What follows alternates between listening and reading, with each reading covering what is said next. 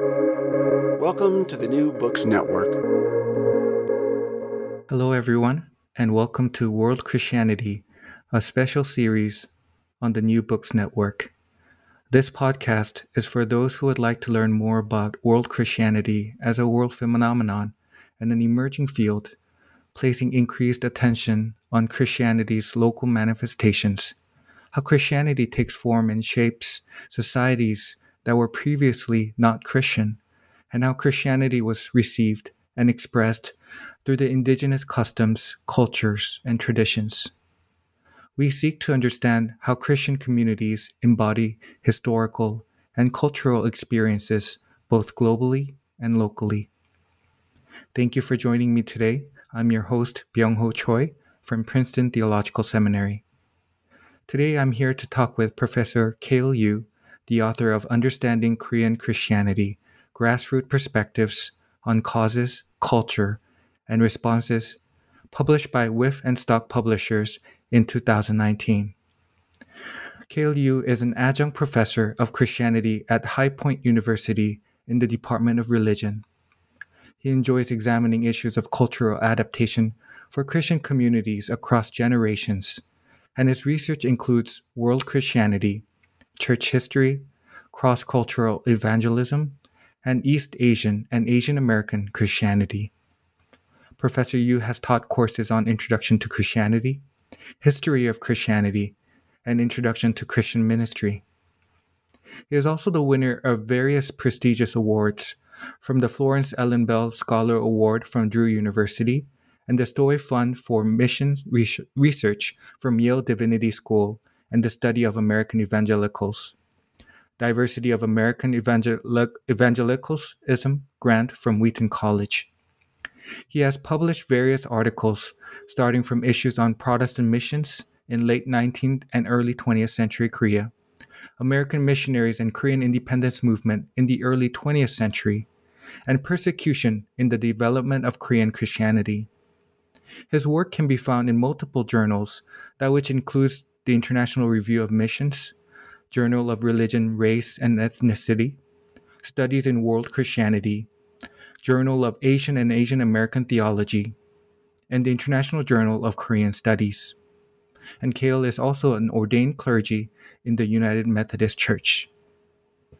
His monograph, Understanding Korean Christianity, Grassroots Perspectives on Causes, Culture, and Response, takes us on a journey of taking a closer look into the unique character of Korean Christianity. In reflecting on the surprising growth of Christianity in Korea, Kail asks in this book, where did this extraordinary response to Christianity come from? What led Koreans to embrace Christianity in such fashion? Did Christianity stir something dormant in Korean culture? For those that might be unfamiliar with Korean Christianity, Kail is a guide in providing an overall picture of how Christianity was received in Korea, highlighting particular aspects of Korean Christianity that which includes its Confucian context, orthodoxy and moral perfection, resilience and persecution, education, shamanism, the Korean Bible woman, and its nationalistic orientation as well. In short, he provides an in-depth analysis of the increasing diversification of Korean churches. So, welcome, Kail, to New Books in World Christianity, and thank you so much for taking the time today to talk about your book. Well, thank you. I'm so glad to be here.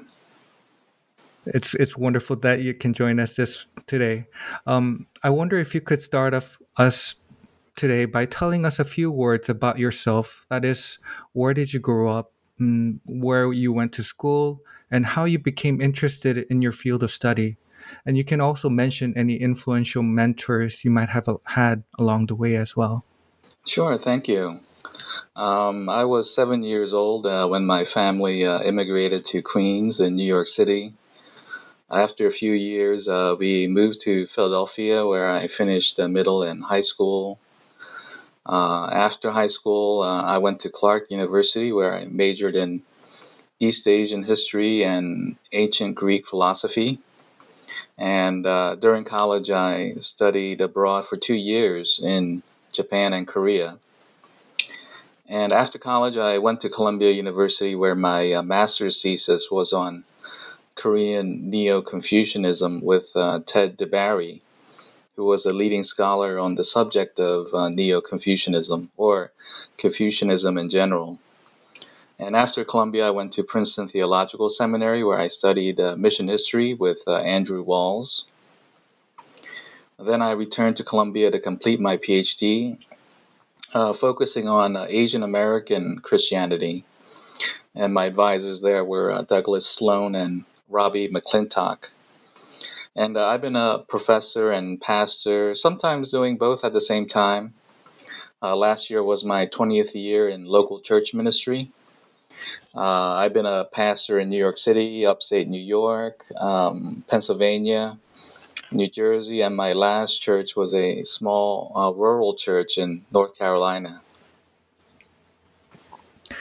Wow, thank you so much for this opportunity to get to know you better. I know, as a PhD student myself, we wear many hats, but just hearing how you progress in your studies as well and in your ministry, it's fascinating that you've been able to do everything so well and so eloquently as well. So thank you for this opportunity to get to know you better. Well, I don't know if I've done all things very well, but I've been trying. Thank you, sir. I would like to invite you now to tell us a little bit about how you came to write your book, Understanding Korean Christianity. How the idea developed, what was your research process like, what archives did you turn to, and overall how your writing experience was. Yes, thank you. I think Korean Christianity has been a mystery to people.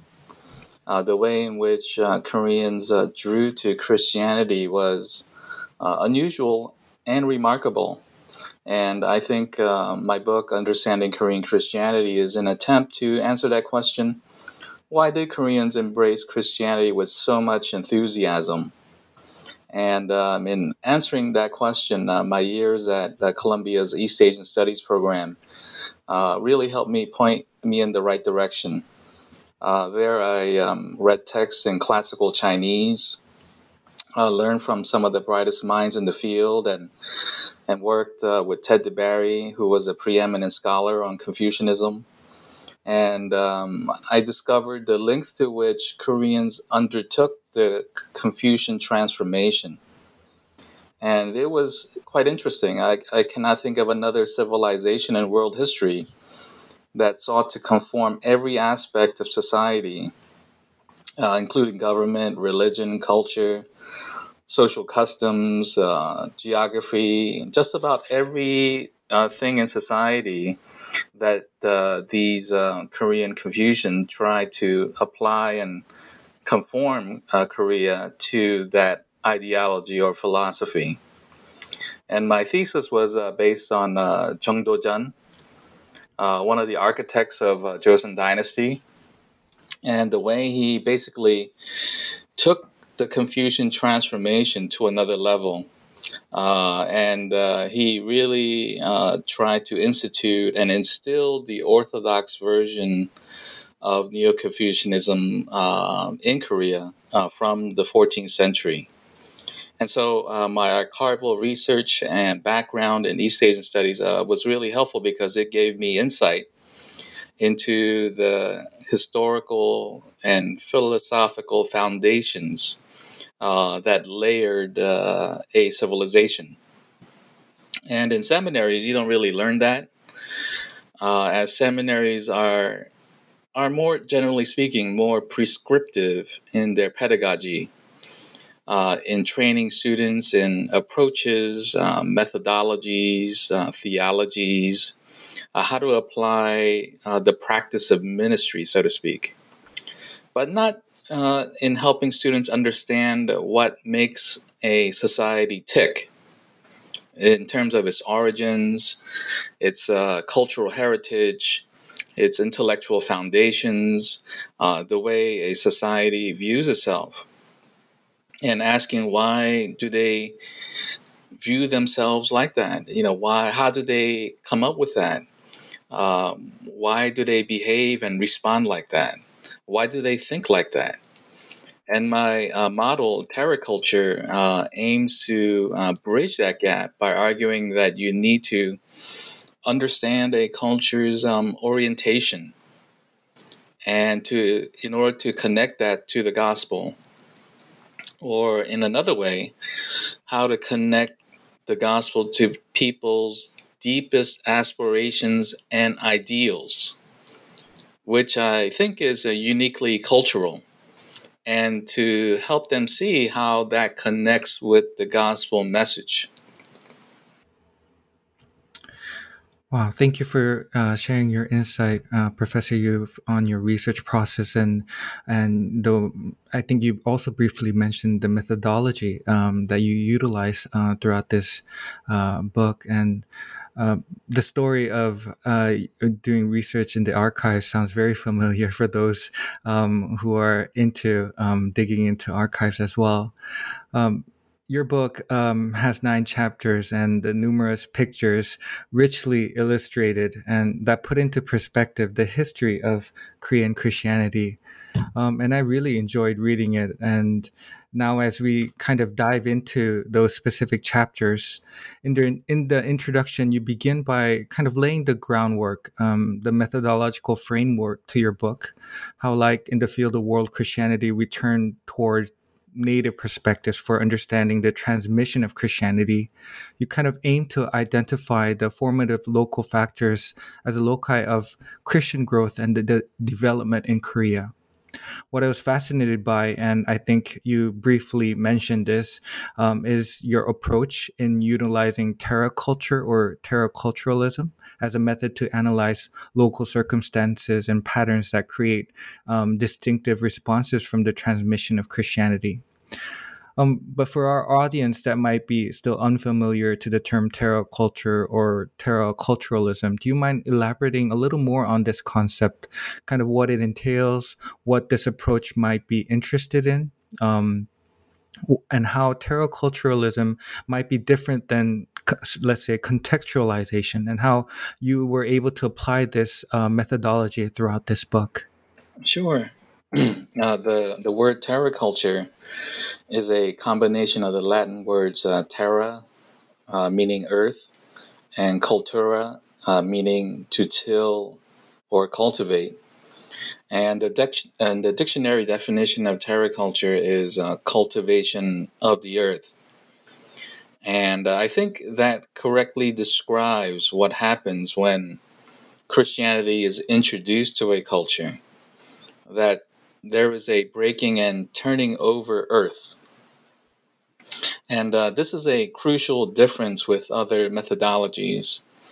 Terraculture acknowledges that the cross-cultural transmission of Christianity is dynamic and produces at times chaotic, messy, non-linear, unexpected results,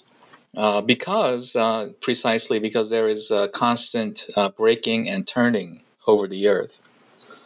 Methodologies and approaches assume patterns, organization, and structure. And terraculture says that we shouldn't presume predictable patterns. Why? Because how can you make a pattern or prediction when you are introducing a new foreign religious element into a soil? And I'm not that smart enough to know what would happen next. Terraculture rejects the notion that cultures are static or some form of tabula rasa or blank slate, where cultures are like blank canvases.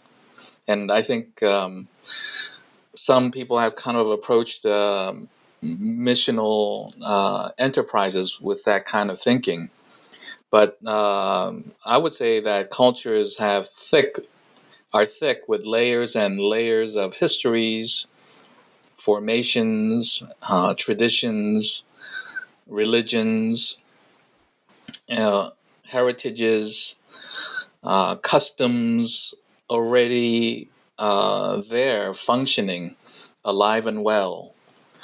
And cultures have their hotspots or the very sensitive areas, as well as cultures have their deserts and their springs. Also, some, areas where they don't go to. Areas that are unknown. And with this kind of a rich canvas that is alive and well, you are introducing a new foreign element into that mix. And the interaction will cause a reaction and sometimes a combustion. So it is not a surprise at all that a cultural soil may challenge, oppose, or resist the introduction of this foreign substance into their midst. And furthermore, the new foreign substance may have significant implications for their culture, society, and government. Because each culture or soil is unique, when the seeds of Christianity are planted there, you just don't know what will happen when the seeds start to grow on that foreign cultural soil. So, terror culture is a different way we look at how Christianity interacts with culture. Terror culture rejects the idea that evangelism or missions is a neat, organized, and predictable process.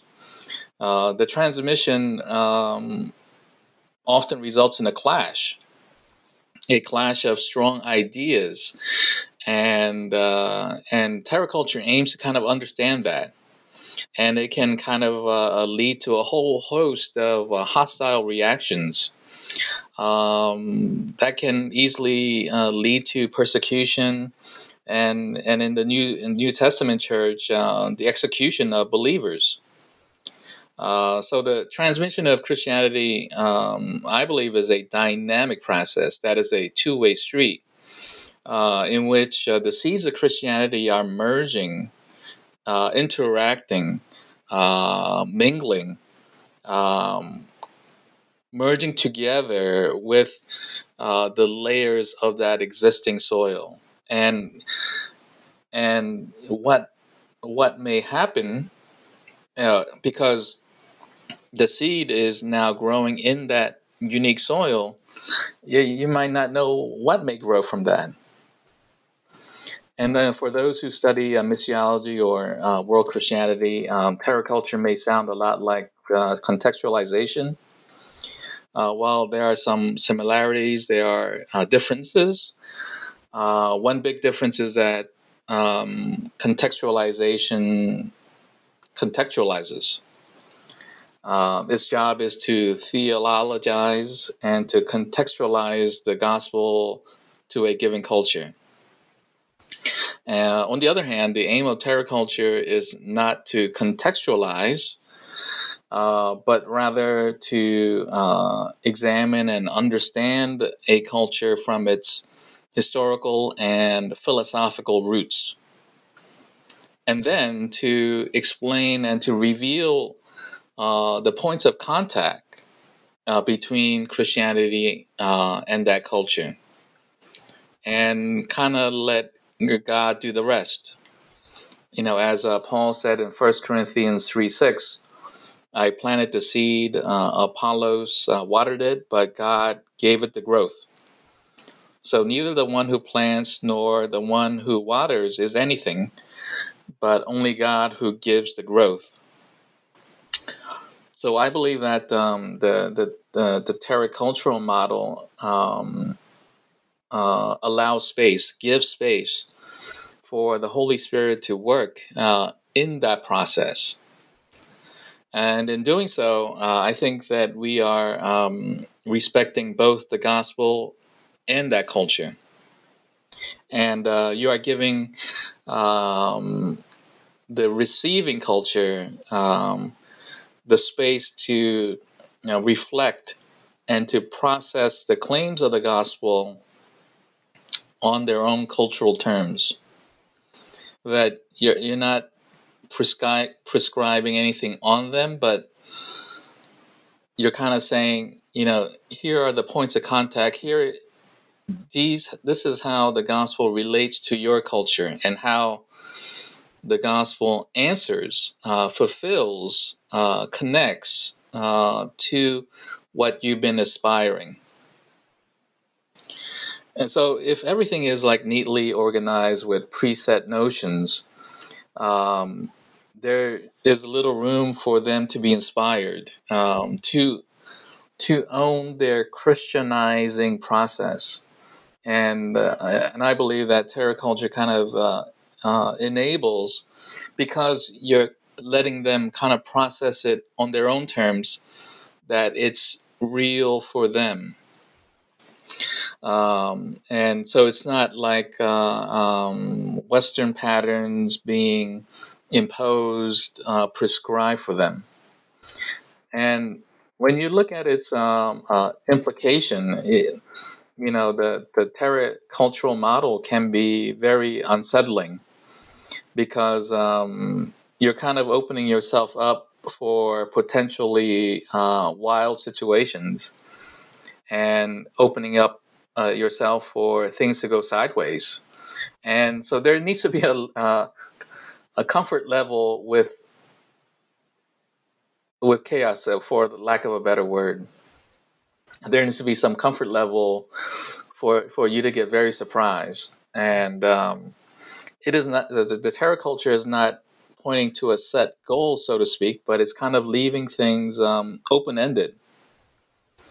And so because you're only like pointing to how this relates, and you're allowing them to work through how it interplays with their own terms, ideas, their models, their worldview, their outlook, and you're kind of trusting God in that process to help them discern the interaction.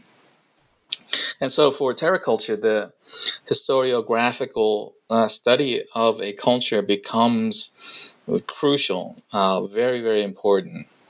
And terror culture does this by examining native cultural belief systems, to study its origins, and to kind of really understand what makes them tick, to kind of study the essence of the culture and how that is lived out, how people struggle with that, how people struggle to fulfill that mandate. And, every culture has its own cultural mandates. And, most people are not like cognizant of those mandates, but they exist. And we kind of live through that lens.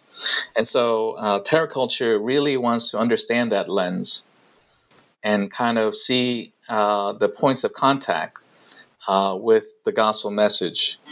And so the understanding the cultural formations is an absolute must.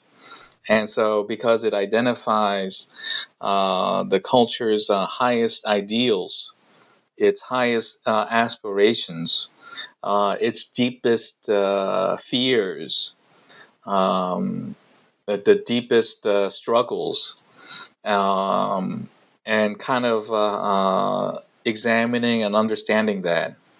And I think, if you're planning to spend time in a foreign country for missions or evangelism, I think it's very worthwhile to spend serious time and effort to engage that culture at a deeper level. Wow. Thank you, Professor Yu, for that very thorough answer. I think you shared with us the kind of different perspectives and the advantages, and also and somewhat the vulnerability that Terra culturalism or Terra culture brings forth. What this methodology kind of calls for as well, and I think you succeed marvelously in utilizing this new perspective in kind of helping us to retrace Korean Christianity.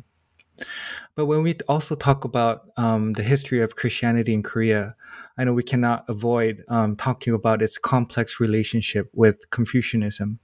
I think your own research and your background and your mentor has also kind of highlighted this as well. But um, you've also tried to unravel this complexity in the beginning chapters of your book. Confucianism, in a way, could be a key in understanding Korean Christianity as well. Then, in your opinion, can you tell us about Confucianism or Neo-Confucianism in Korea, and the influence of Confucianism on Korean Christianity? How Confucianism shaped the development of Korean Christianity, and I think. You mentioned how Confucianism provided the fertile soil in which to sow seeds of Christian principles. How do you interpret the relationship between the two? Yes, I'm really glad that you brought up that quote, that you cannot really understand Korean soil, for that matter, the East Asian cultural soil, Korea, China, and Japan, without understanding Confucianism, or to be precise, Neo Confucianism. And it is well established in East Asian studies. That Confucianism was the system of intellectual thought that united East Asia and Vietnam in the pre-modern period. That Confucianism was the lingua franca, that kind of was kind of the diplomatic language, was the rituals that kind of united these cultures in the pre-modern period.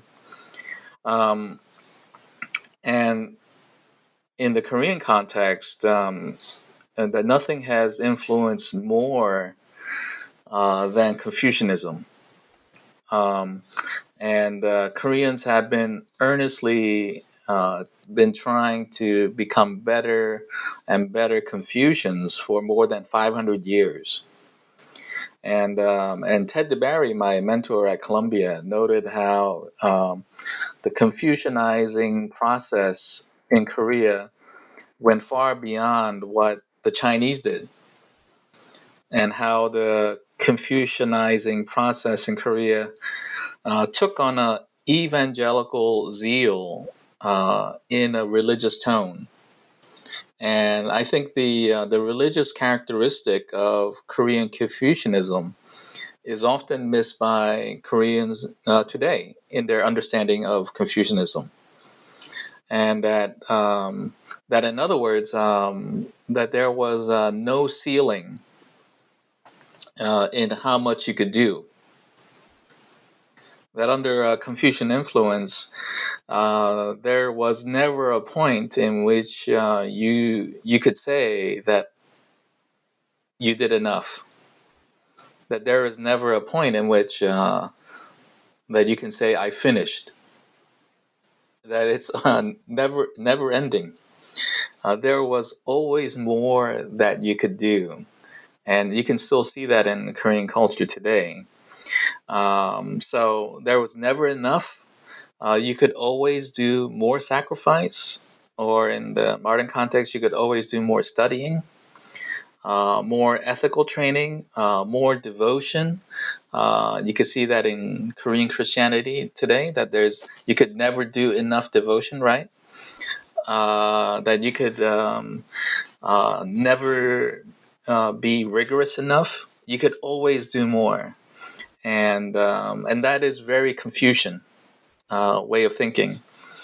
And back in the day, enthusiasm for Confucianism was very much encouraged. And that sounds a little weird for people, enthusiasm for Confucianism. And the more enthusiastic you became about Confucianism, the better person they thought you were. So Confucianism was not just a scholarly exercise, but a belief system deliberately, intentionally meant to produce deep emotional responses. We don't have time today, but you can see, at least I do, Confucian influence today in modern Korean society. For example, like take Korean dramas on TV. Like every country in the world produces their own TV dramas, but yet why are Korean dramas more popular from this little country? What makes them stand out? And I would say it's because of the remnants of Confucian culture and the key elements that Confucian culture embraced and celebrated. It comes through in Korean dramas. And so Confucianism has been deeply infused into the Korean soil. The Confucian sensibilities, you just can't get rid of 500 years of deep Confucian embedding overnight. While a lot of it has been stripped away, but there's still some elements still existing. Like the notion of sacrifice, the deep emotional attachment to your family, the sense of idealism. And so the Confucian culture in pre-modern Korea was designed to be intense. It's supposed to be intense. It's supposed to be very demanding of yourself, and in some ways to be punishing, because moral perfection is hard, and the pursuit of moral perfection pushed you hard. And that in Korea, um, at that time, everyone was supposed to be pursuing moral perfection, and that is a struggle. It's a hard process, and so in other words, the Confucian culture produced a lot of pent up energy, produced a lot of pent up emotional charge inside of them. Um, and it's ready to kind of explode, if you will. And then you introduce seeds of Christianity into that soil, and then there was an ignition. There was definitely ignition, and when I read the missionary literature, people were baffled. They did not quite know what to make of the situation. Like something just triggered, right? And people start behaving in really odd but yet fantastic and extraordinary ways, and something got ignited and wildfire happened, and this is a unique to the Korean situation. And my book sort of attempts to try to explain that through how Confucianism kind of readied for that encounter. Oh, thank you for that detailed response on Confucianism. I myself can highly resonate on some of the Confucianistic traditions and also mindset and the way of life, even in my own family as well. Even though our family is a Christian, it's there's these moments or there are these notions of Confucianism in all parts of life for Koreans as well. And As you were saying that, yeah, it reminded me of, when I was in Princeton Seminary, Samuel Moffett was still there on campus. He didn't teach any courses, but he was there every day. He was finishing up his second volume, History of Christianity in Asia. And he would often go to the cafeteria, and we would have conversations. And he told me one time that, half jokingly, that like if you scratch the skin of a Korean Christian, underneath the skin you'll find a Confucian. Thank you for that insight on your conversation with Professor Moffat as well. I mean, I think those moments are very precious as well. You're taking in a part of history too. As also a current student at Princeton Theological Seminary, we hear a lot about Professor Moffat as well. But thank you for sharing that with us today. Yeah, and for all of your listeners, Sam Moffat was born in Pyongyang, and his father was a pioneer missionary there. Mm-hmm. Yes. Thank you, Professor Yu. And if I may, kind of a follow-up question in regards to Confucianism. And, you've highlighted how Confucianism is, in a way, kind of a way of life, too, for Koreans in general. And I really appreciated how you highlighted the connection between the Confucian veneration for learning to how Protestant missionaries were able to introduce Christianity as a religion that, is highly esteemed and has esteemed sacred writing and learning, kind of utilizing and noticing how Confucianism took part and played a role in Korean society. And these missionaries were able to introduce Christianity in a way that seemed as a great religion, something that everybody should pursue and learn and read and write about it. Do you mind talking a little more on this issue, on Korea's Confucian culture of learning and how that kind of complemented the missions approach that Protestant missionaries took, which would also lead later on to the grassroots literacy movement? Sure. When American missionaries went to Korea, I think that they took for granted how much of their own method relied on education, or at least formal education. I don't think they consciously knew that education played such a essential role in their missional approach. For example, you could not be a Christian if you could not read, because the missionaries expected believers to read the Bible. Missionaries expected believers to read and memorize scripture. And they had it set up whereby you could not be a member of the church unless you memorize scriptures and memorize parts of the doctrine of the church. And so reading you could not be a Christian without knowing how to read. And so this was they didn't even think about it. This was kind of like an assumed thing of being a Christian. And so if missionaries encountered illiterate people, they taught them how to read so that they could understand Christianity. And one of the most common methods of evangelism was distributing tracts. And on the back of these tracts was Hangul, or the Korean alphabet.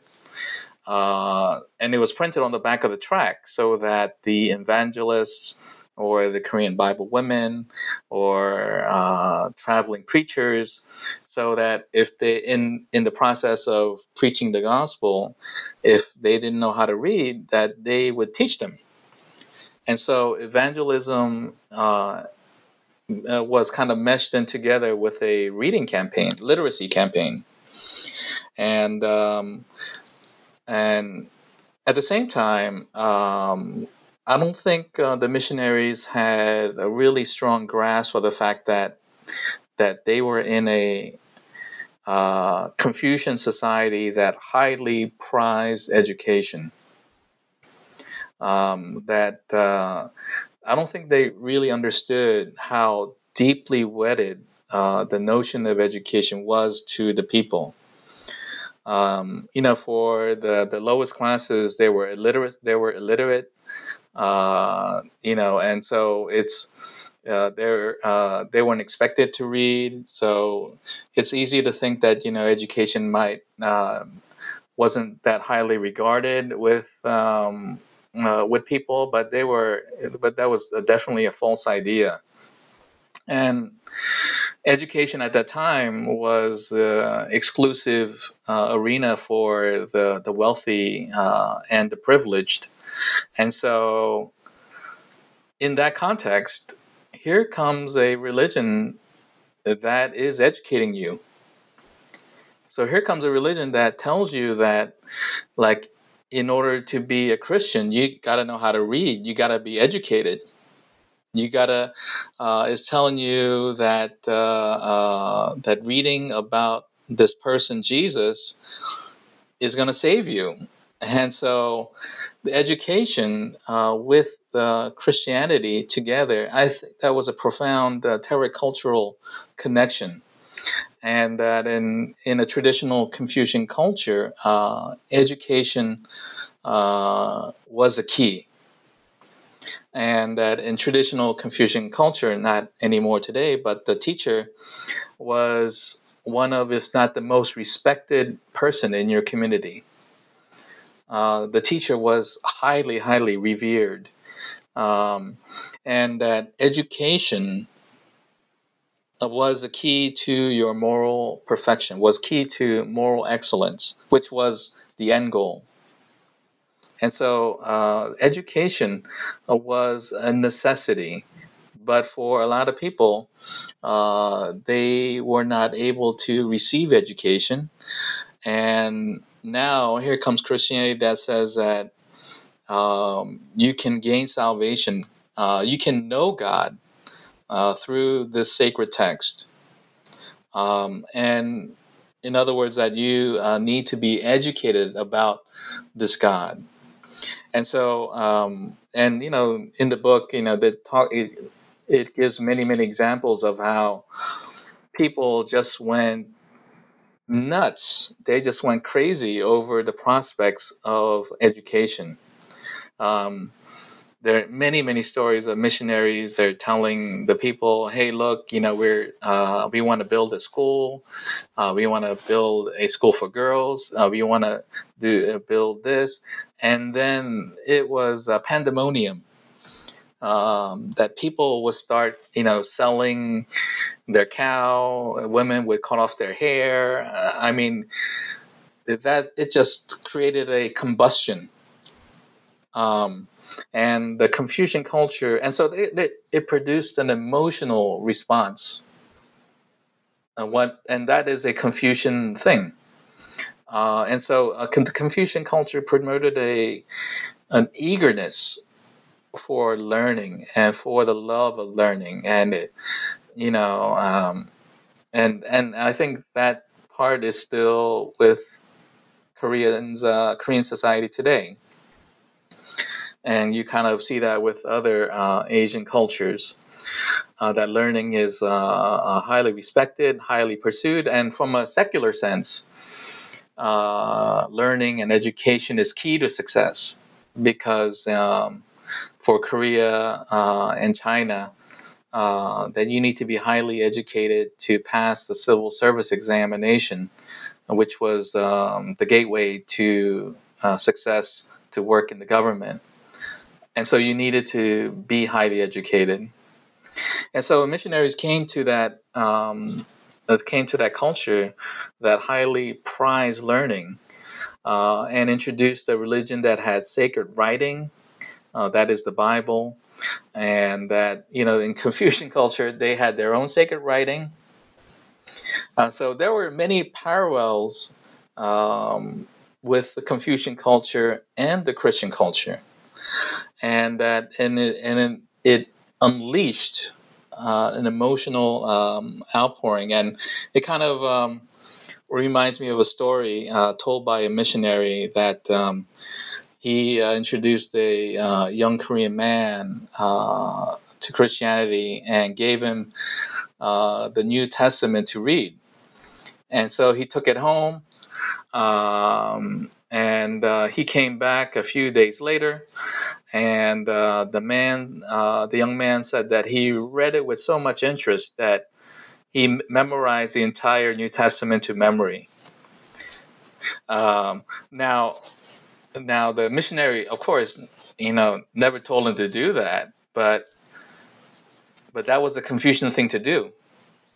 That if you have a sacred text, you memorize it. You kind of like really soak it into the way you think. You kind of live it out, and you memorize it. You think about it.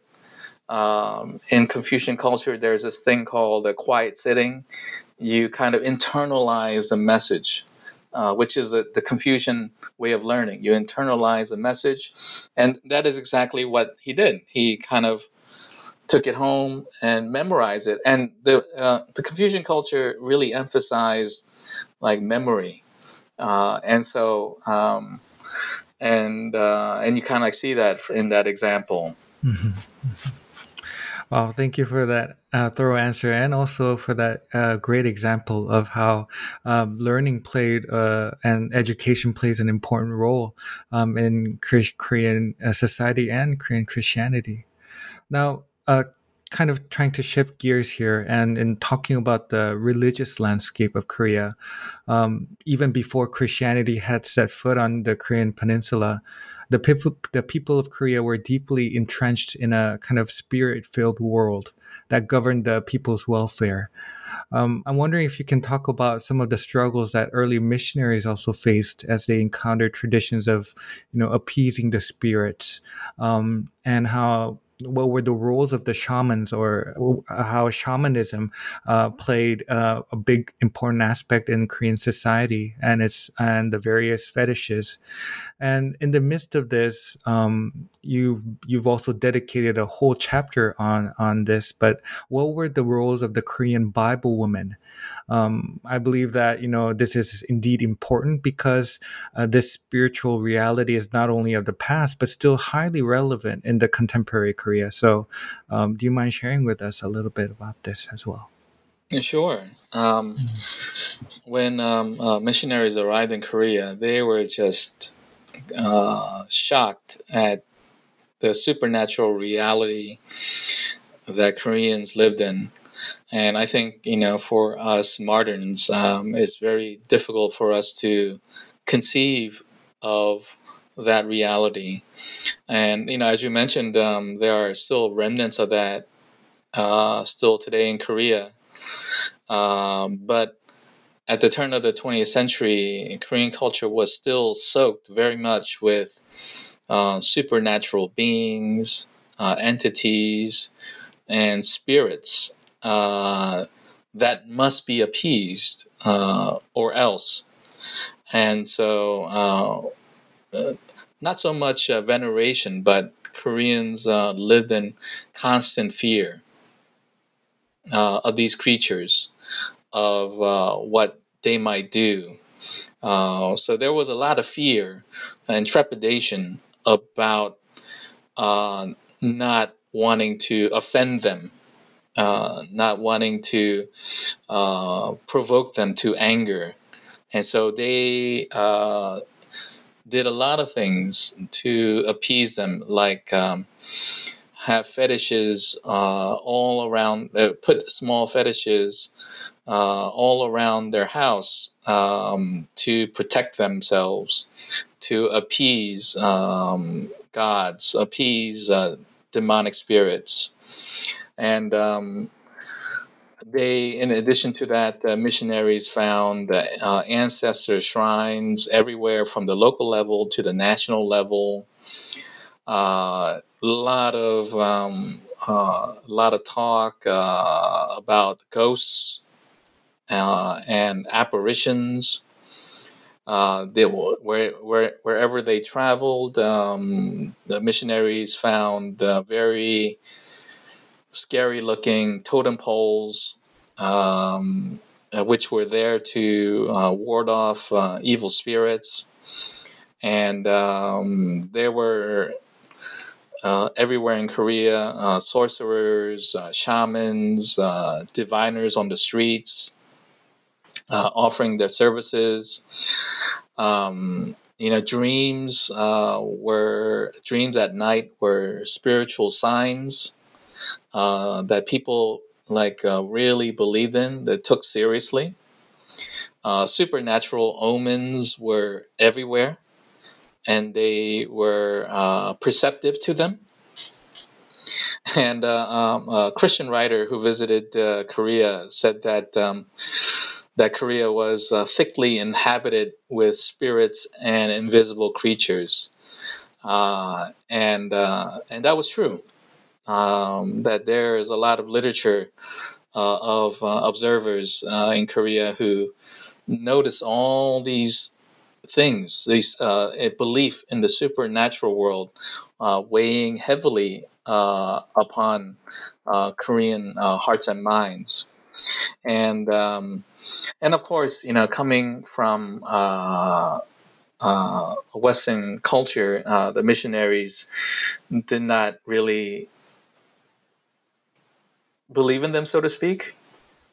And so missionaries attacked them as paganistic, heathen, demonic, superstition, something that needed to be eliminated, to be cleansed. But they didn't quite develop a theological framework that countered this spiritual world. In other words, they didn't take it seriously enough to give a theological response to address these very deep concerns. And so I think the supernatural reality was definitely a terracultural moment that could have definitely been addressed by relating scripture or the gospel to that really deep-seated fear. And so the missionaries condemned it, but they did not address how their lived experience relates to the gospel. And so the Koreans were in constant fear of demons, goblins, or tteokbokki, evil spirits. And so the terracultural moment, for a lot of Koreans, was we believe in a pantheon of gods. We have so many gods. Who is your God? Is your God better or stronger than the ones we've been worshiping?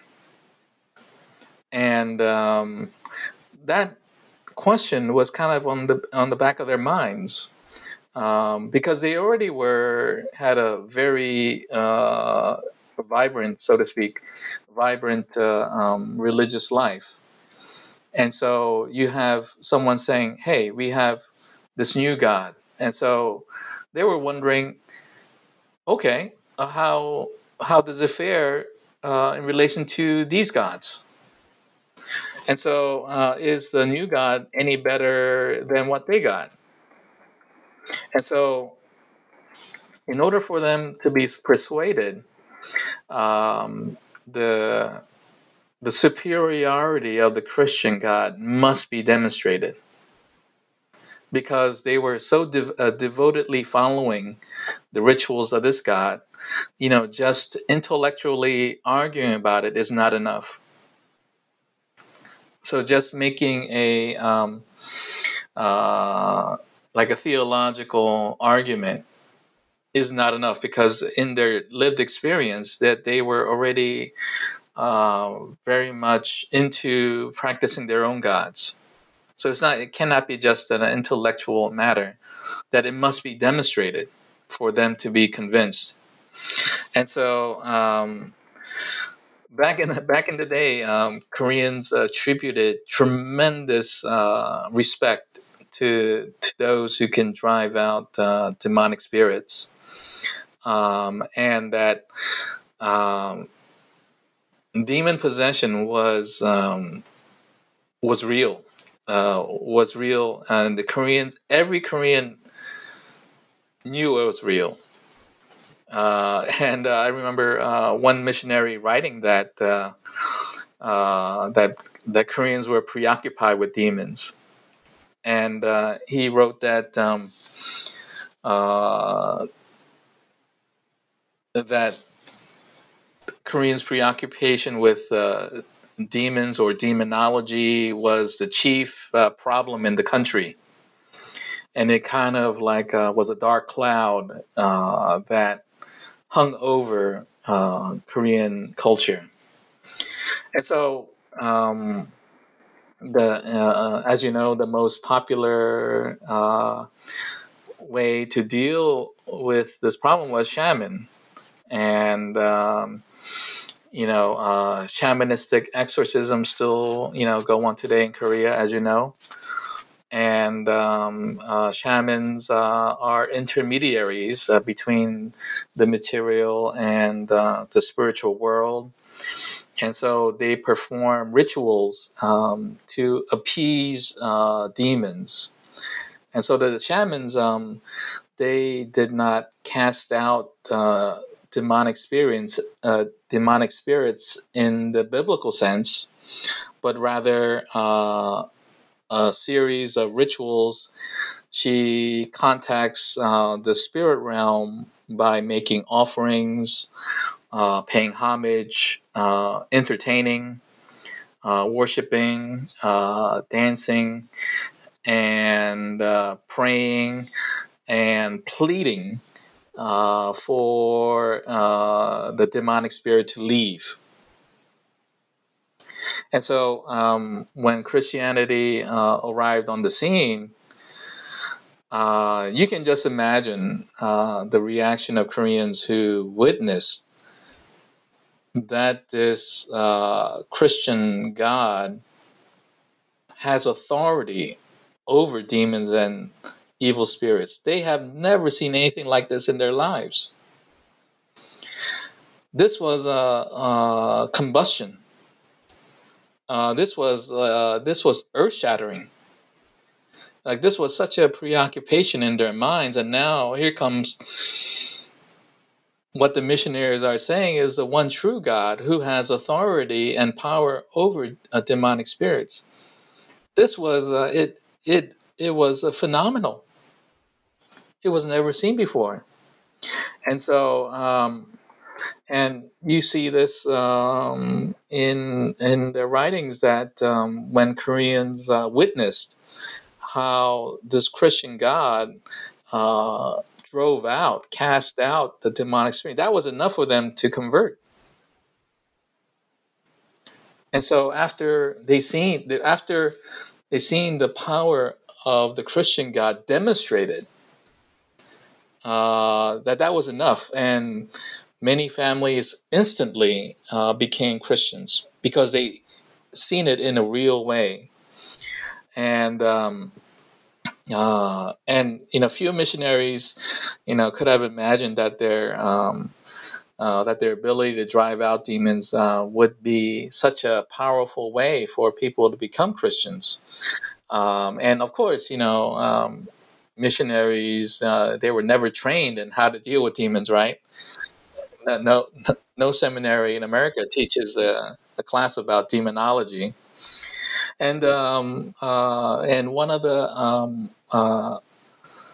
the big forces in this movement were Bible women, Korean Bible women, and they were going from village to village to province. They became fearless preachers, and they fearlessly helped drive out demons, and they became legendary. So legendary that when people encountered demon possession or a severe illness, they they called for a Bible woman to come, which in my mind spoke a lot about what people thought of the power of Bible women. Um, and so, and the demonstration, that revelation that revealed um, how the Christian God is superior to what they've been doing, what they've been afraid of, marked the decisive turning point for many Christians. And so many Christians, like the Bible woman, after they converted, became active participants in the deliverance ministry. And so Bible women were lay women. They were not clergy.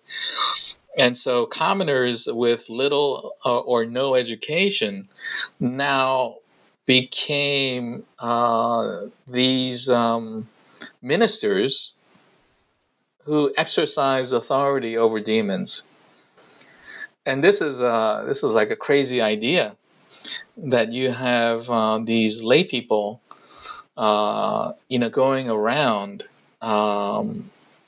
preaching, delivering people, having authority over the spirit world.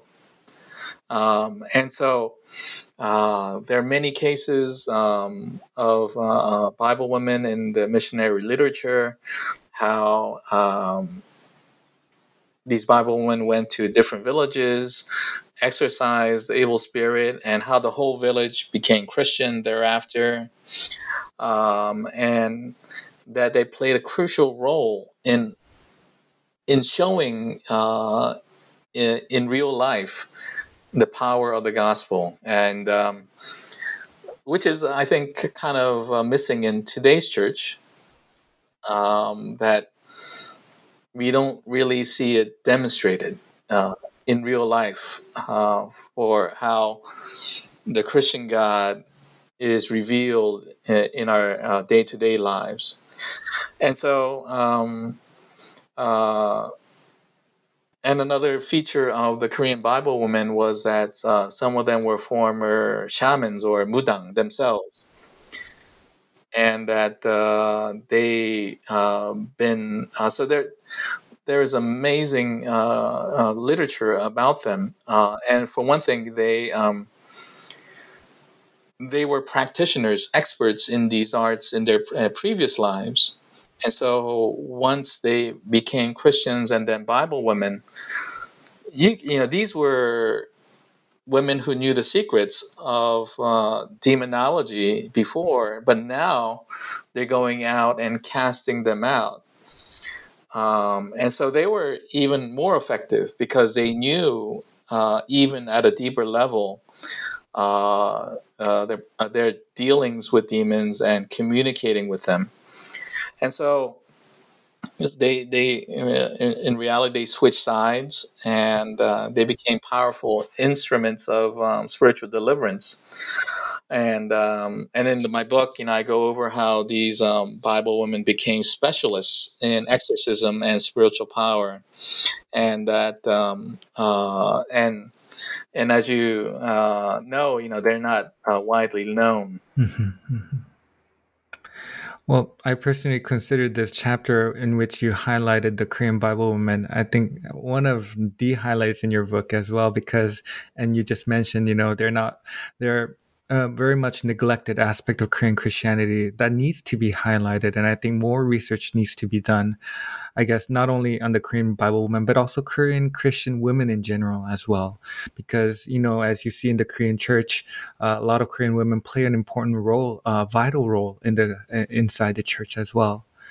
But thank you for that elaborate and wonderful answer. You've given us a kind of a perspective on understanding this spiritual-filled world of Korea, and how, very interestingly, these Korean Bible women, played an important role in the midst of Korean Christianity.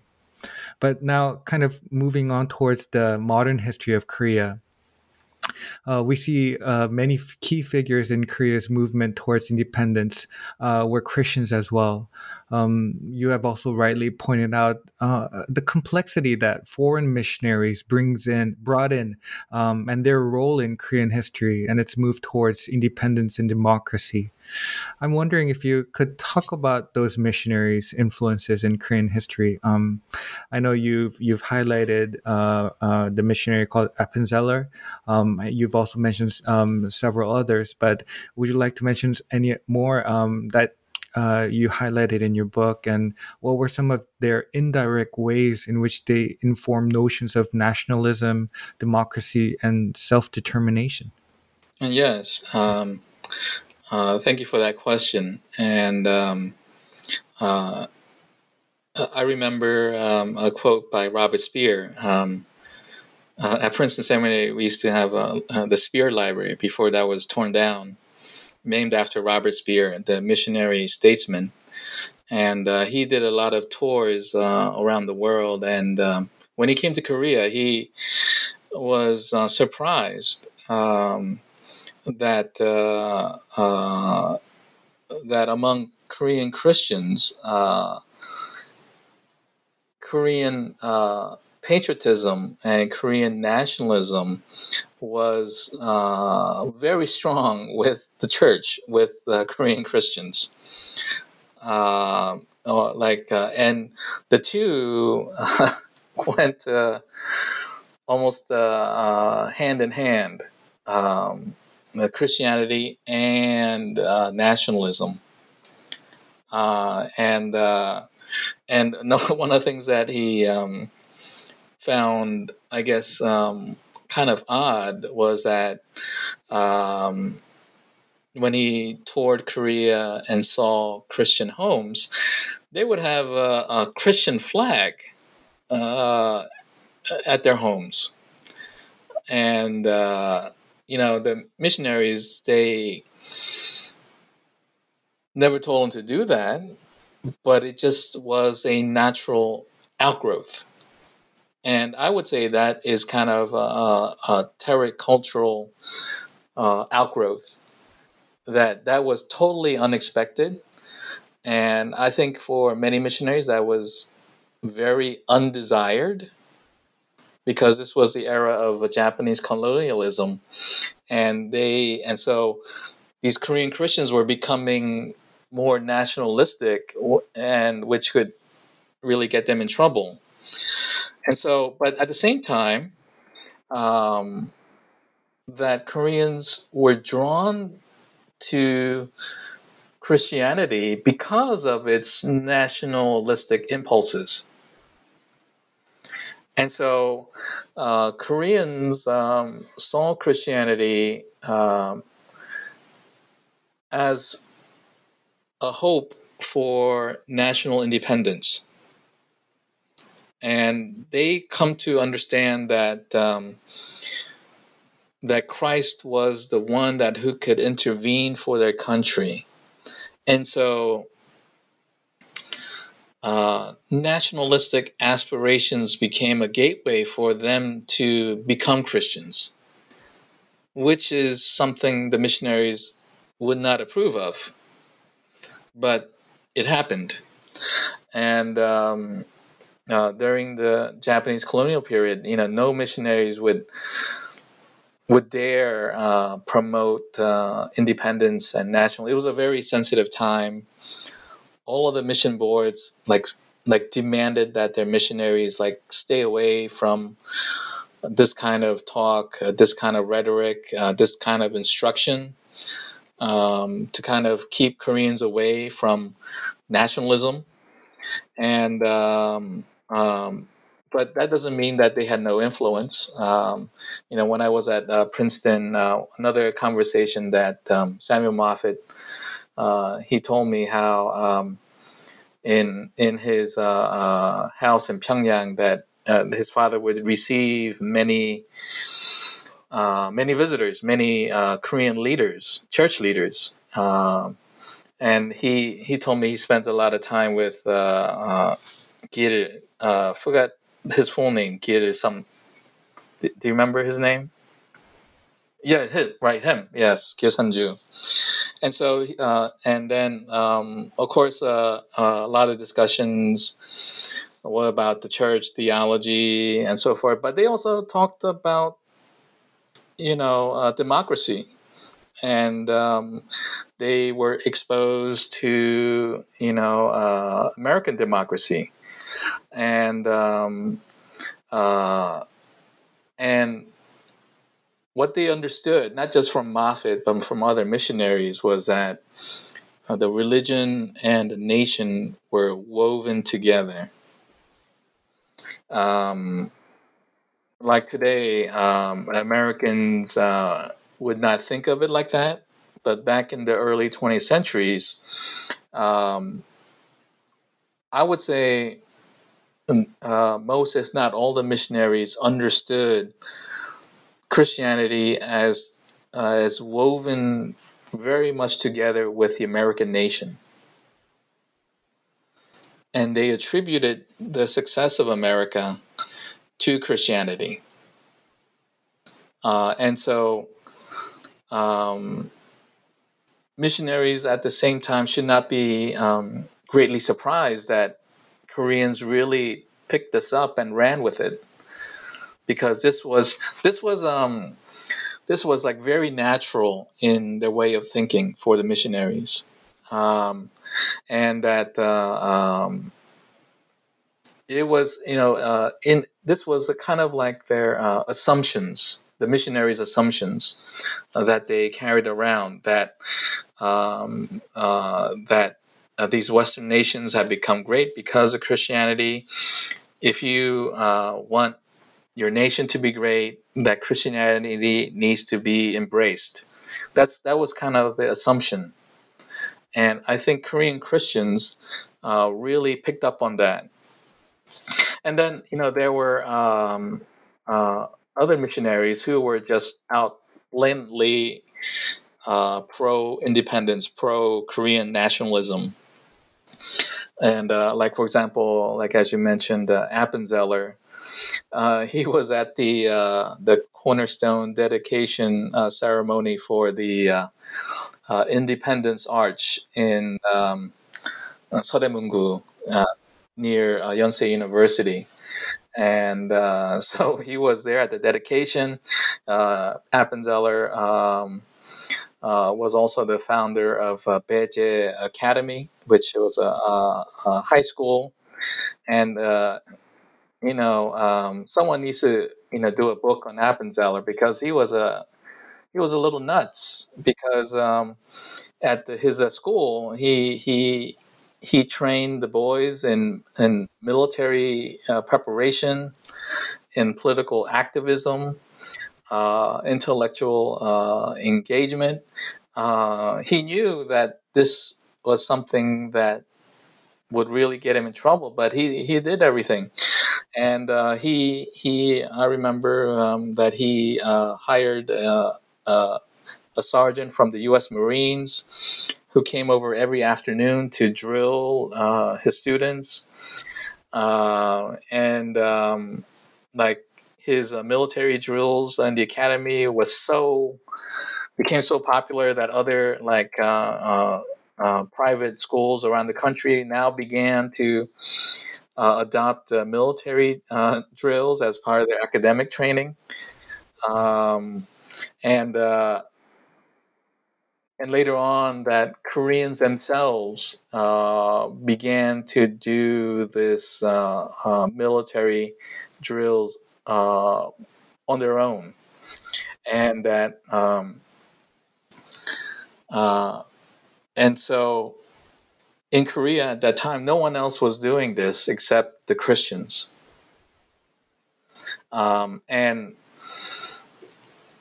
And you can say that the Korean Christians, more than any other group in the country, were most westernized,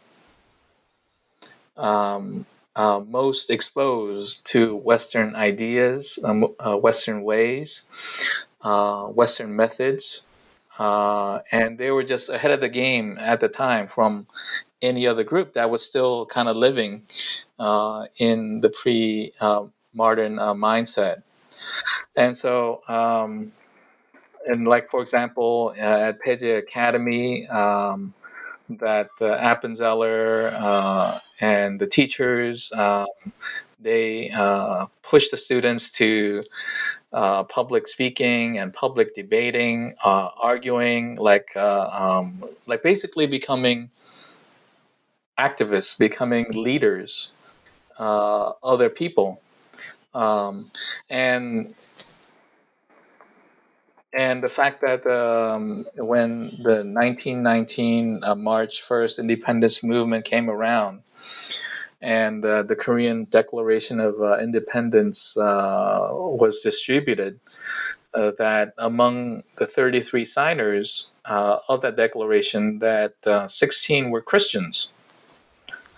So, which is shocking when you consider that it was only like a few percentage points of the population were Christians, but it kind of shows to the extent to which how Christians were a big part of the movement. And so, and Japanese authorities were very hypersensitive to the Christians and to missionaries, because they realized very early on that they were kind of movers and shakers a lot of these movements. And and in the book it goes into how they were persecuted severely during the colonial era. Yeah.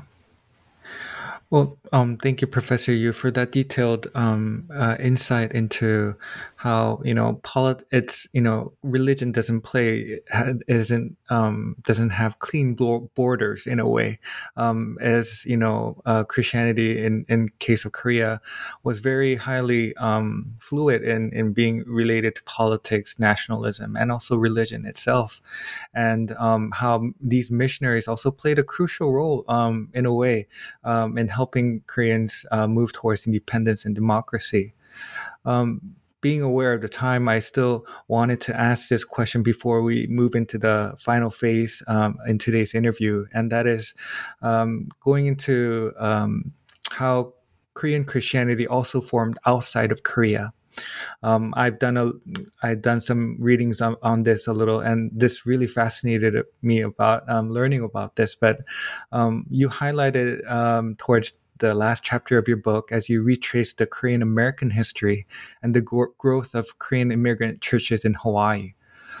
For those that might be unfamiliar with history of Korean Christianity, you provide such a rich insight to the vibrancy of Korean Christians in Hawaii, along with a snapshot of immigrant churches post 1965 era. As you repeatedly kind of emphasized throughout this chapter, this concluding chapter, the Korean church really truly served as a, quote, pseudo extended family and as the most important institution for Korean immigrants here in the United States. May I ask, in your current research and personal experiences, do you still find this to be the case? And what lessons can the Korean immigrant churches learn from the history of Korean Christianity? Yes. Just from my own experience, I had the opportunity to travel, some of the big cities in the U.S., New York City, Philadelphia, Boston, Chicago, L.A., San Francisco, and you would expect to find many Korean immigrant churches there. But what surprised me was that when I traveled to small cities, that there were many immigrant churches as well. And so, and as I explore in the book, that the church is not just a church, but in many ways a community center. And it serves many different functions, and which are not unusual. When I study immigrant religious institutions, whether they be Protestant, Catholic, Muslim, Hindu, or Buddhist, they kind of become a community center for that ethnic group. and immigrants turn to churches as a community. And as you know, they are really foreigners in a new country, and they seek the familiar customs, culture, security, and comforts of home, and they find that in their religious institution. And but one of the particular things about the Korean immigrant context is that the relationship between um, the immigrant church and the second generation is quite contentious. There's quite a bit of tension there. And, I lived for a very long time in New Jersey. And the greater New York City area is the second largest Korean community, population-wise, in the United States. And so you have like over 100 Korean churches there. Hundreds, I should probably say. And but um, uh, there's less than 10 second generation churches that are fully independent. And so there is a big discrepancy. So you have so many Korean children who grew up in the church, but there's a problem, and it hasn't been sorted out. That's a big opportunity lost there, I think. And and actually, one of the projects that I'm working on right now is a book called "From the Grassroots: A History of Asian American Christianity," which chapter deals with the issues in the second generation. In particular, the issue of race and ethnicity, that the second generation church leaders haven't quite meaningfully addressed this issue. And it is not really a surprise that they haven't, because seminaries don't address this at all. Um, you know, um, uh, Certainly from my experience, from my seminary education, and from a lot of my peers, they never uh, took one single course that addresses the Asian American context.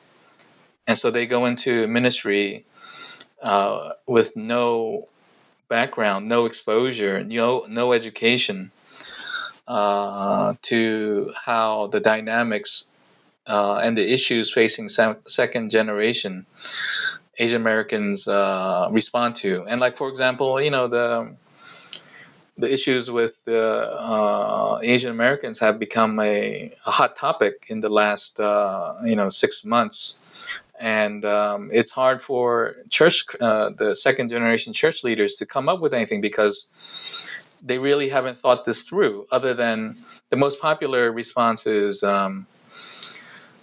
that we need to be multi-ethnic, but which in effect really cancels out. It doesn't affirm who we are.